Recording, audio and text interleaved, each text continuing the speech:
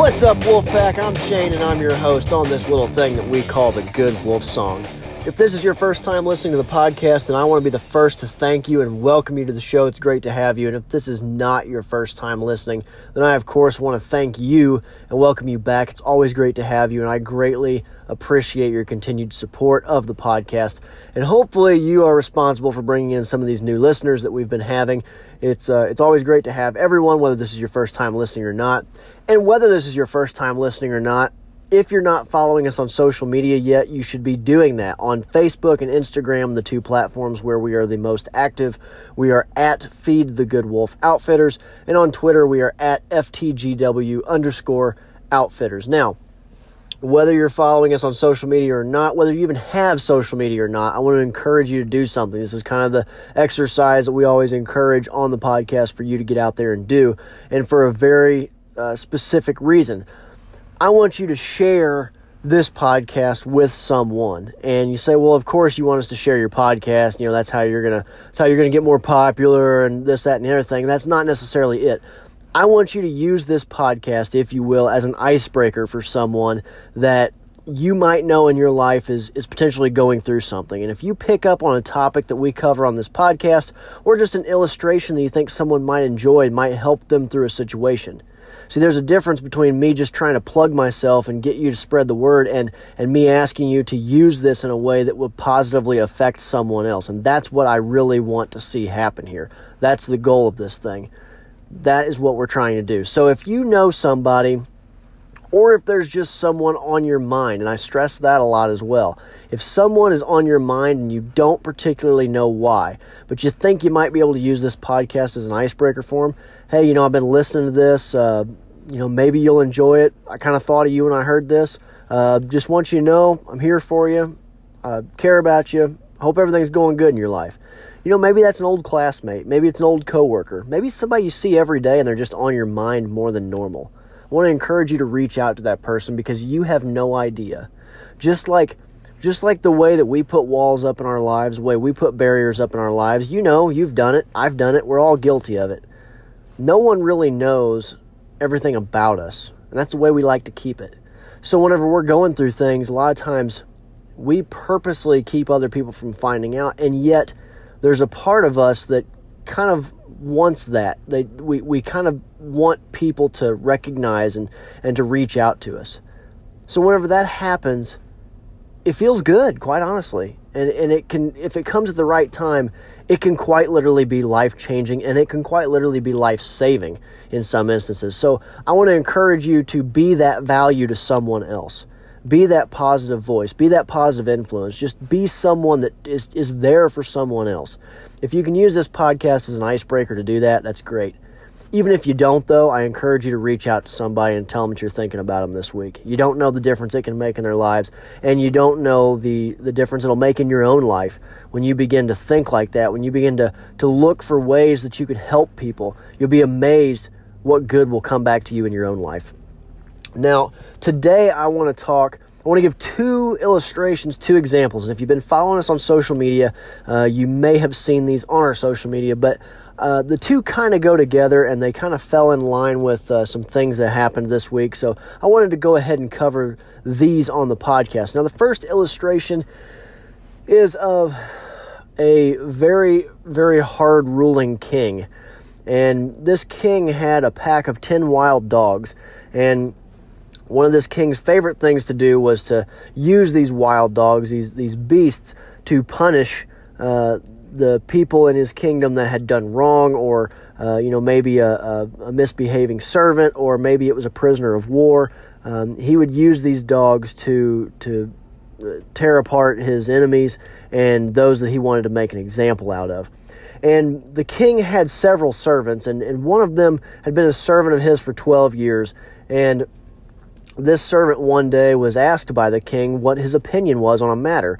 Well, the servant gave an opinion that the king didn't much care for, and the king decided that what needed to be done was for this servant to be thrown to the dogs. And the dogs were to be starved for 3 days, and then this servant was to be thrown to them. And the servant went to the king and he said, "King, you're you're a great ruler, you're a mighty ruler, and you're a wise ruler. And if it's in your heart to do this thing to me, then let it be done. But I request one thing. For the 12 years of service that I've given you, would you please grant me one favor? And the king said, go ahead and ask your favor. And the servant says, well, I would like to care for these dogs for 10 days. And the king was kind of bewildered a little bit, but he nevertheless granted. He said, all right, care for my dogs for 10 days. At the end of that 10 days, you'll be thrown to them. And the servant says, very well. Thank you for your ruling, king. You're a wise king, blah, blah, blah. So for 10 days, the servant goes to the keeper of the dogs, the one man that was in charge of these animals, and he goes to him and he says, you can be relieved of your duty. I want to care for these animals for 10 days. And the keeper of the dogs is a little bit bewildered, but he says, oh, well, yeah, go for it. Sure, I'll take a vacation. And so this servant cares for these dogs for 10 days. And he grooms them and he bathes them and he just pets them and plays with them and he feeds them. And even though they're these vicious beasts, he very quickly is able to warm up to these animals, and he's able to be a servant to these animals. And so then at the end of 10 days, the king gathers his court and he gathers the townspeople, and they go to the middle of the town where they had this ring set up to do this very thing, to make examples out of people. And he puts the dogs in there and he throws the servant into the ring. And instead of tearing the servant limb from limb, much to everyone's surprise, the dogs ran up to him, but then began nuzzling him, began licking him, began showing affection to the servant. The king was probably the most bewildered of anyone, and he said, I don't understand what's going on. How is it possible? What's happened to my dogs? What have you done to my dogs? And the servant looked up at him and he said, King, I didn't do anything to your dogs except for show them compassion. He said, for 12 years I served you and never gave you a problem one. And you forgot at my one wrongdoing in your eyes. You forgot those 12 years. And yet these dogs I've served for only 10 days. And then when they're given the chance to quite literally destroy me, they remember only 10 days worth of goodness that I've shown to them. The other example I want to give is of a math teacher in grade school in front of a group of children. Probably not all that much different from the servant in the den of dogs.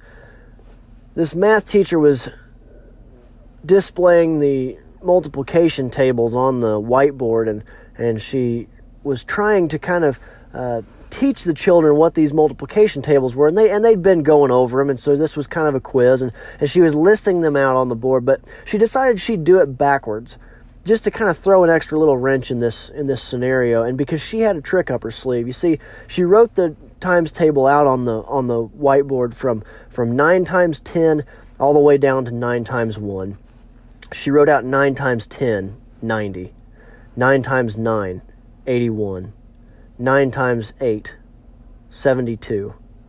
9 times 7, 63. 9 times 6, 54. 9 times 5, 45. I had to think about it. 9 times 3, 27. 9 times 2, 18. And 9 times 1, 7.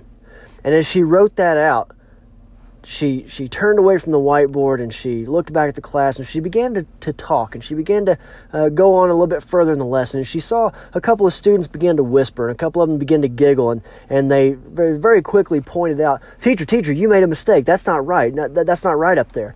And she said, oh? And she said, well, what's wrong? She said, well, 9 times 1 is 9, not 7. And the class had a big laugh on it. And the teacher said, no, you see, what I've done is I've taught you a very important lesson here about life. Because I wrote these multiplication tables out, and I did it backwards because it's a little bit more challenging to do backwards than it is to do forwards. We're used to counting our multiplication tables forwards. We can almost memorize just the pattern, 9, 18, 27, 36, 45, 54, and so on and so forth. But when you have to do it backwards, it requires just a little more thought unless you've truly memorized those multiplication tables. And so I did this, and not a single one of you congratulated me or saw any sign of of accomplishment because I had written this out and gotten 9 answers correctly, but you only saw the one mistake that I made at the very end, and that's all you remembered, and that's all that mattered. And all too often, you'll do everything right for a long period of time, or you'll do everything you can, everything in your power, and you'll do everything correctly, but then at the end, you'll make a mistake, and no one will allow you to go any further than that mistake that you make. They'll cut you off, and they'll stop you, and that'll be the end of your chance. The world is harsh, children. And when you make a mistake, it does not matter how much good you've done. When you make a mistake, the world, and so many people in it, will have your head for it. And the children had a pretty similar reaction to that as what I had to that whenever I heard that story. Because I realized that in my own life, I have been on both sides of that coin. I have been guilty of casting judgment on someone despite all the good that they have done, and then only seeing the most recent, only seeing my most recent memory of them, or cutting them off at their first mistake, and that's the end. There's no more chance. You've made this mistake. Now I'm passing judgment on you because now it's on my radar. Now I have something that I can judge. Now is when I make my decision. I've been guilty of that. I think we've probably all been guilty of that in some degree or another. Probably not to such a degree that we would then throw that person to the dogs, quite literally, but certainly that we would laugh or poke fun at someone. Probably worse than that. And I realize that I have been on the other side of this as well, where I have been the person that has made a mistake, and that's all that someone could remember. And most of us have probably been in that situation ourselves, and we know how bad that feels. But does it stop us the next time that we're given the chance to show mercy? Does it stop us the next time that we're given the chance to show grace? So I want you to think about that in the coming week and in the coming month, and try to make that a staple in your life. Try to remember that going forward in your job. Try to remember that in your family. As we approach the holiday season, sometimes family get-togethers are not necessarily the most pleasant things. Some of us don't get along with our families all that well. And when we do, we feel like we're treading on thin ice sometimes. I've been there. I know that feeling. We all go through different phases in our lives, and sometimes the holidays aren't necessarily a happy time. As we begin to approach that season, I want to encourage you as a listener of this podcast, as someone that has already made the commitment, has already made up in their mind, because you wouldn't be listening to this podcast if you didn't feel this way. You've already made it up in your mind that you want to be a little bit more than you were yesterday. You want to be a little bit bigger of a person, a little bit better of a person. You want to better yourself mentally, physically, socially, emotionally, spiritually. You want to be a better individual. You want to try to push that extra little bit, to do that extra that most other people won't. So I encourage you to remember this. Don't look at the one fault. There's an old saying, don't throw the baby out with the bathwater, which is basically to say that don't throw out the good for the waste. Don't throw out the good. Don't throw out the treasure for just because a large part is spoiled. Just because a mistake has been made, it doesn't mean that all is lost. I want to encourage you to remember that in all assets of your life, in all aspects of your life. And the opposite is true as well.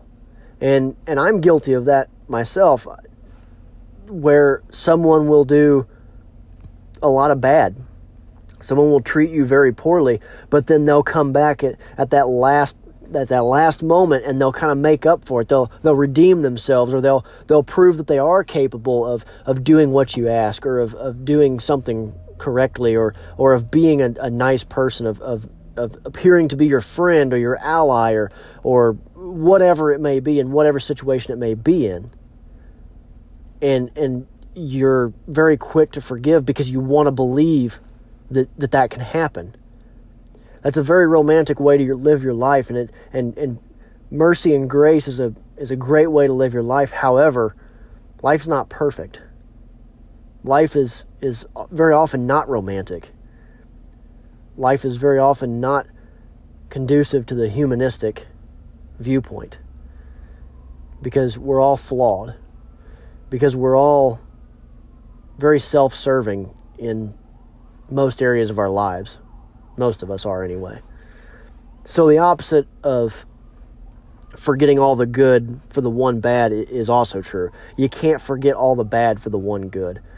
That's just protecting yourself. That's just learning why that bad wolf is there, and why that anger and that frustration, why it exists. It exists as a survival mechanism. Because if we didn't have anger, if we didn't have frustration, if we didn't have fear, if we didn't have a little bit of a spice of hatred in our lives and negative emotions, mankind probably wouldn't have made it this far. There's a reason for those things. Your bad wolf does exist for a reason. So there's a dichotomy there. There's two sides to every pancake, as I had it put to me here not too long ago. So remember that. You can't pass judgment based on one instant, but you can make an assessment based off of habit. And just as we begin to, of course, we study how to feed our good wolves every week, every other week, as it's been here the last month or so. Every episode of the podcast, I try to bring a new way to study how to feed our good wolf. But every once in a while, you got to touch on, why is that bad wolf there? Why does that bad wolf exist? There is a reason. There is a reason. But the reasons and the ways that it positively can impact and influence our lives are far less than the good wolf. But if you learn why that bad wolf is there, what he's for, what positivity he can bring into your life if you know how to use him, then in doing that, in recognizing that and understanding that, you are thereby ultimately feeding your good wolf.